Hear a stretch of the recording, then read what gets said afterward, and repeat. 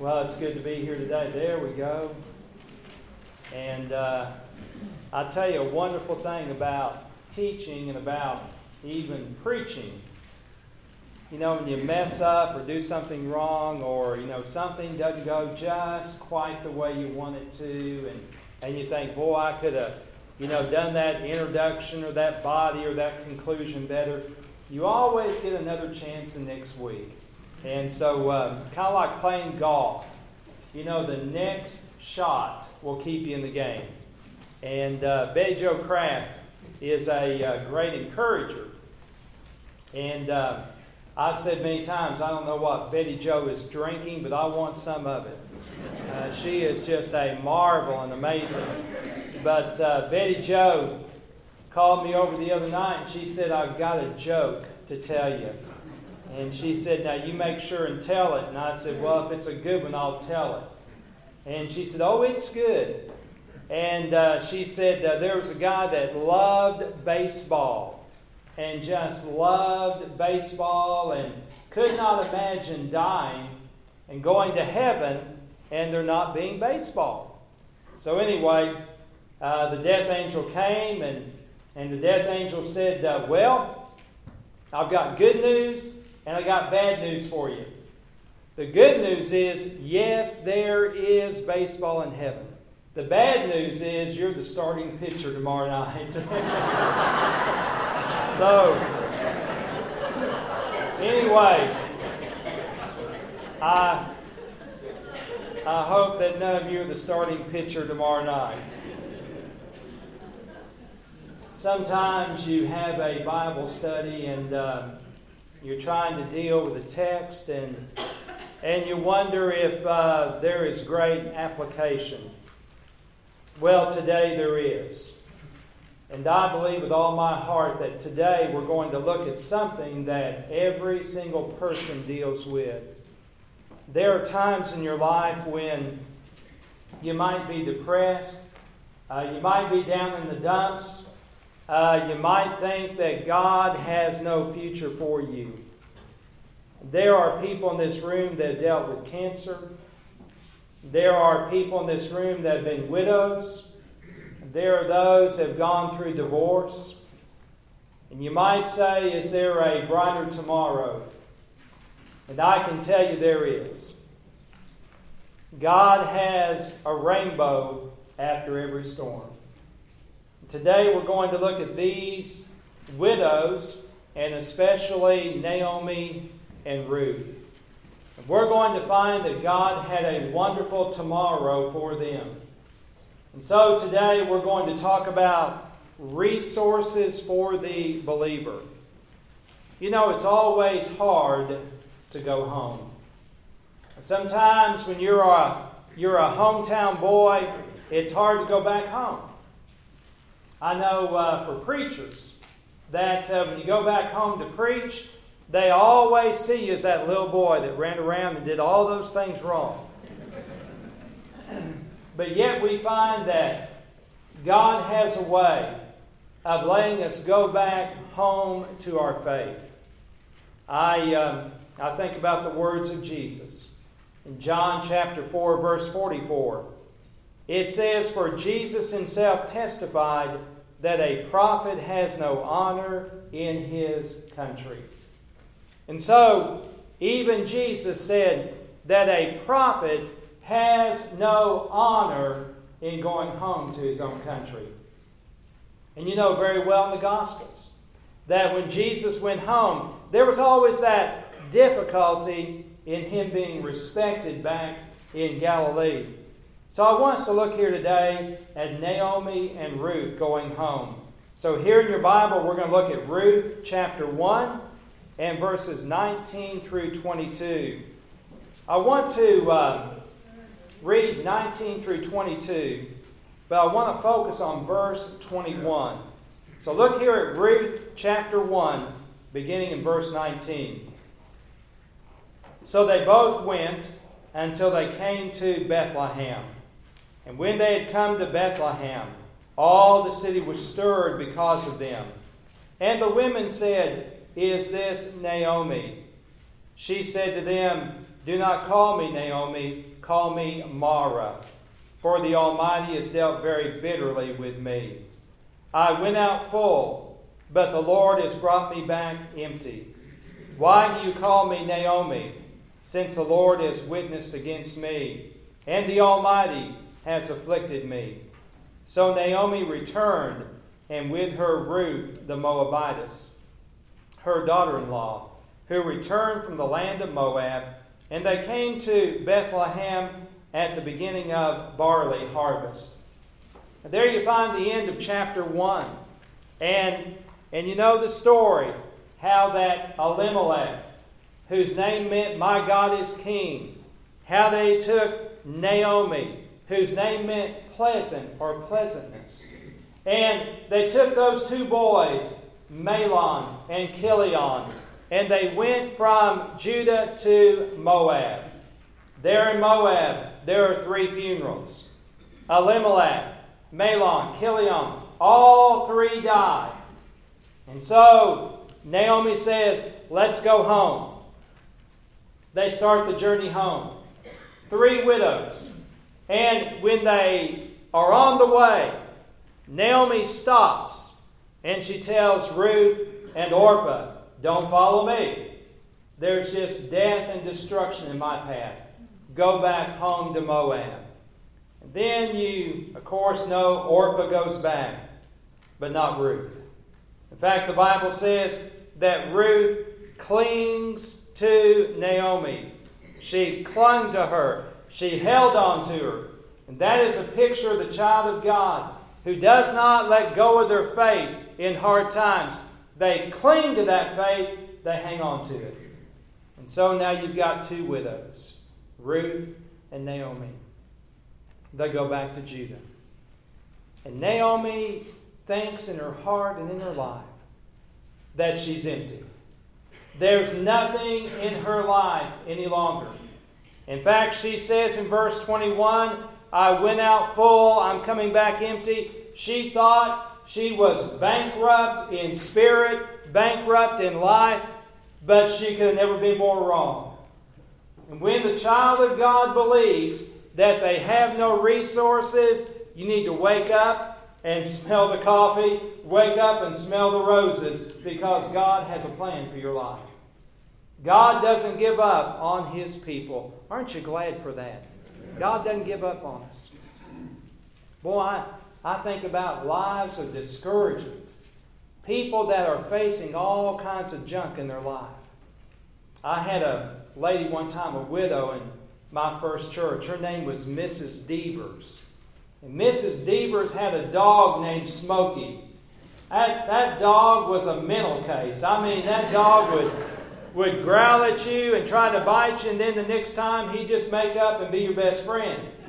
But I'd go and see Mrs. Devers, and we'd visit and pray and talk, and I tried not to visit her on Thursday, because if I went Thursday, Friday, or Saturday to visit her, on Sunday she wanted to talk about what we visited about in church while the sermon's going on.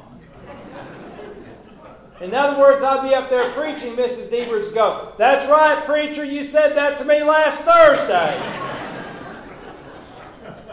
and I had these questions that, were rhetorical, like, what shall we do with our faith? And boy, she'd stand up and start answering the question. And I'm going, no, just sit down. But sometimes people do need to talk about what God has taught you and what God has in store for you. Man, I look around the room today. I see Margaret back with us from some treatment there in Denver. See Freddie Socks here today. On and on we could go. Bill and Vicki. I could see different people around the room that have faced all kinds of trials. Boy, when you're halfway through treatment for cancer, quit looks good. When you've been married 7 years, quit looks good. When you start a new job and when the newness has worn off, quit looks good. but you and I have resources available to us. And I want to share with you today 4 different resources that Naomi had in her life. Number 1, she had the resource of life. The resource of life. Now, John chapter 10, verse 10. Jesus says in that verse, I am come that they might have life and have it abundantly. She had the resource of life. Now, I didn't mention this earlier, but in Psalm chapter 9, look in your Bible to Psalm chapter 9, verse 10. We've got some verses here in Psalms we're going to look at. Psalm chapter 9 and verse number 10. Psalm 9:10. And those who know your name will put their trust in you. For you, O Lord, have not forsaken those who seek you. Isn't that a great verse? Naomi had the resource of life. You know, we had 2 funerals yesterday, both church members. Dr. McQuilkin, his service over at CIU. And then there was a shut-in who passed away. Laura Clegg, Lib Clegg. And Bill and Barbara Shank up here were the homebound visitors for Lib. And I did Lib's service yesterday. And you know, I thought to myself, here's someone that's a shut-in. And here's someone that was the former president of CIU. And yet, they both died equally. They both died together. They both had their funerals on the same day, and in heaven, perhaps, they're side by side up there. Now, there is an equality about death. Now, stay with me here. I'm going somewhere. All right? I don't mind chasing a rabbit, but I'm going to kill it. All right? There is an equality in death. Don't you hate guys that chase rabbits, but they never kill them? You know, they just... And there also is an equality in life. As long as you have life, you've got a chance to do something different. And Naomi had the resource of life. She was still breathing. She was still walking. She was still talking. There was life there. God is the originator of life. All life begins with God. God is the creator of life. I don't care how it happens. I don't care when it happens. If there is life, God did it. He is the originator of life. Now, I want you to look in your Bible. Look at Psalm chapter 139. Psalm 139. And look at verse 13. Now, just kind of hold your spot there. We're going to look at something else here. Look at verse 13. Psalm 139, verse 13. For you formed my inward parts. You wove me in my mother's womb. The Bible says there, God forms the inward part. God weaves people together in their mother's womb. I've heard people say, well, you know, my birth came about later on in life. My mom and dad, they were through having children, and I was an accident. And I said, oh, no, you weren't. No, you weren't. I want to tell you, people struggle, and many couples, they try everything to have a child. And sometimes couples are frustrated because they can't have children. I'll guarantee you, when life comes about, God did it. He is the originator of life. John Henry Newman one time said, fear not that your life shall come to an end, but rather that it shall never have a beginning. What a precious thing life is. You want to know how precious it is? Ask the guy who's waiting on Monday morning to have 2 heart valves put in. Yeah. Ask the person who walks into a doctor's office and they say, I've got some news for you. You have terminal cancer. Boy, life is precious. It really is. God is not only the originator, God is the sustainer of life. Now look here again, Psalm 139. Look at verse 16. Your eyes have seen my unformed substance, and in your book were all written, the days that were ordained for me, when as yet there was not one of them. The Bible says there that God has written down the days of our life. All the days of our life. You know, we celebrate birthdays by the year, don't we? Yeah, I'm 57 years of age. I really am. I know there's a lot of gray hair up here.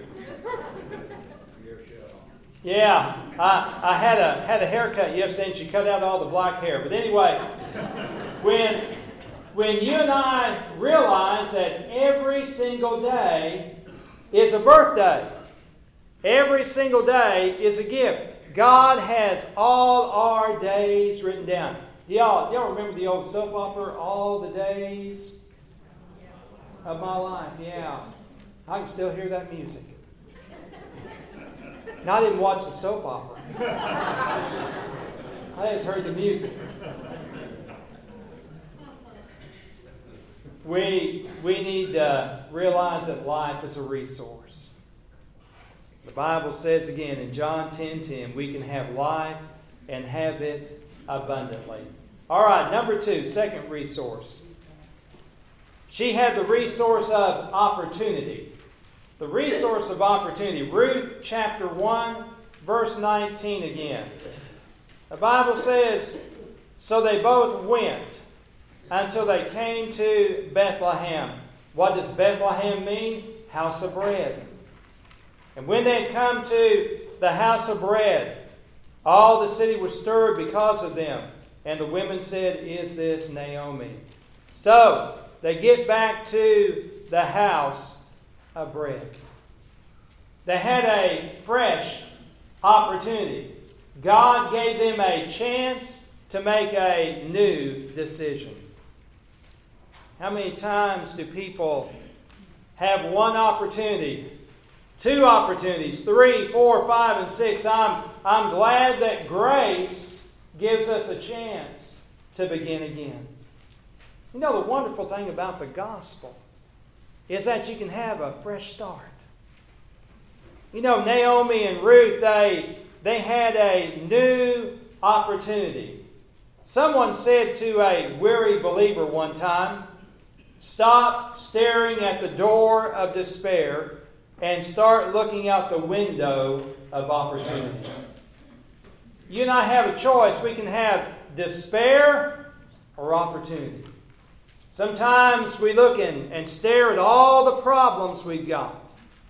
Man, start staring at the promises that you've got. We have opportunity to begin again.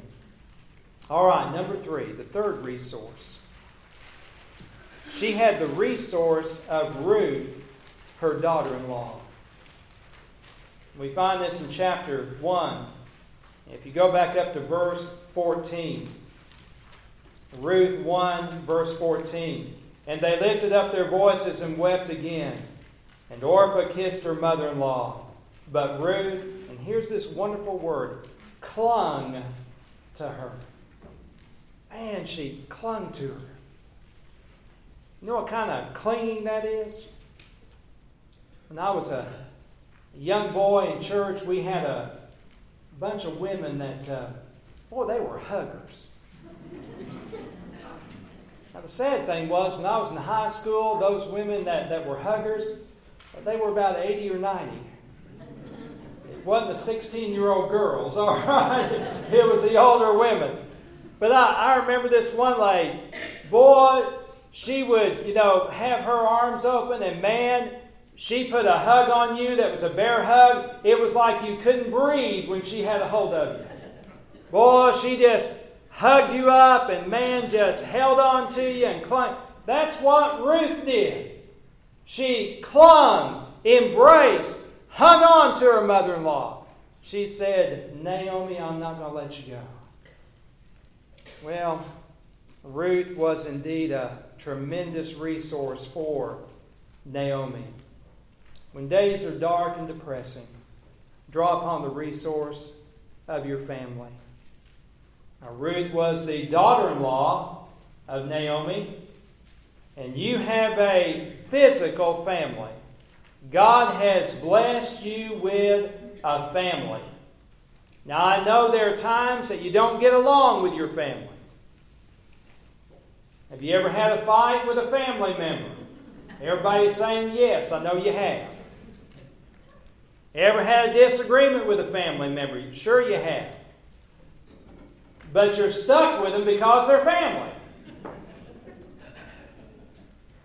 Sometimes, the in-laws are the outlaws, but you're stuck with them. And sometimes you thank God you are stuck with them.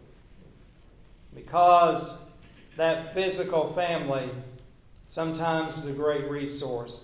Ecclesiastes chapter 4 and verse 12 says, a cord of 3 strands is not quickly torn apart.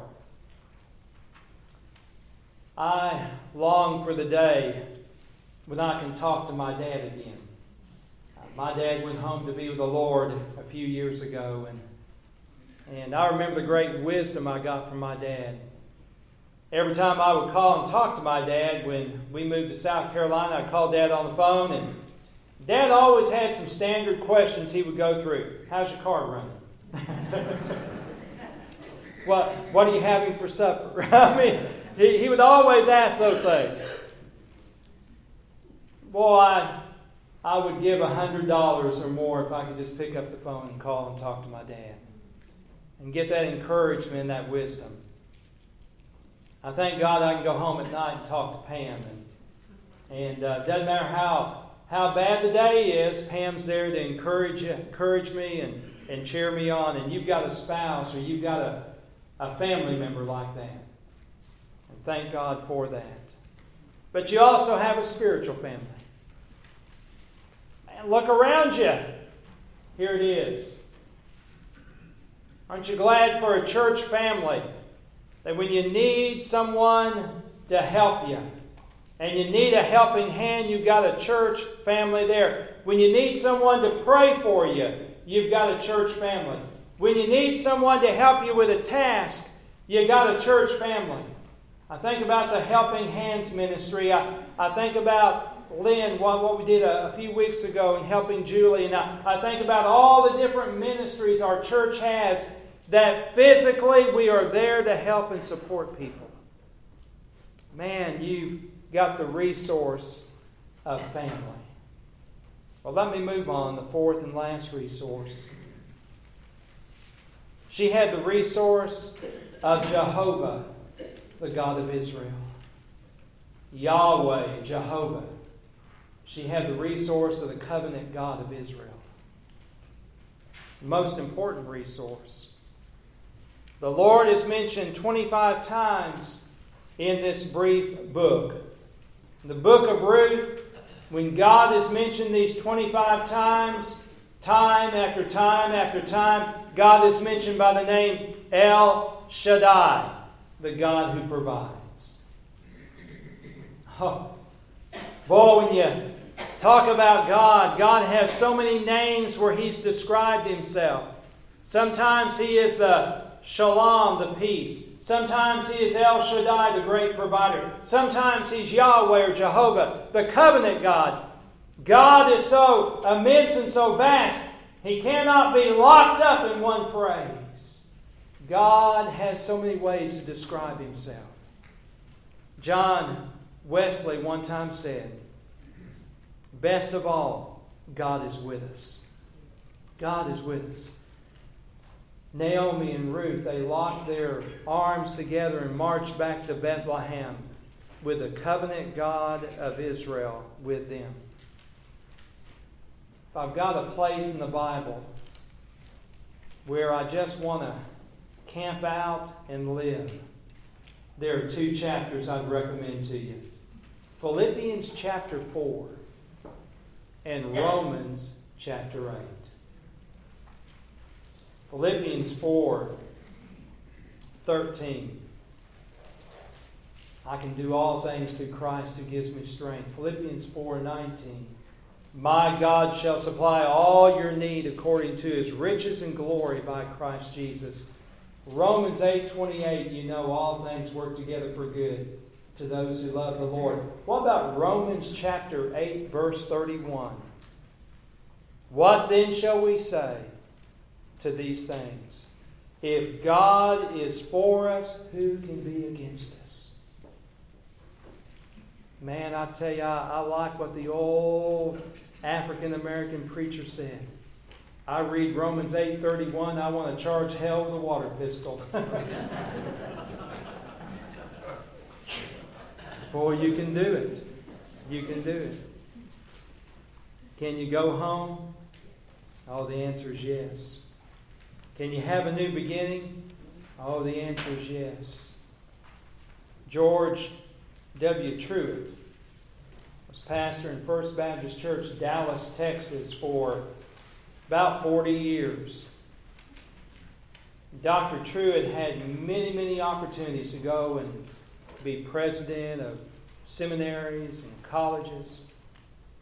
But George W. Truett one time said, I have found the shepherd's heart, and it has called me to the pastorate.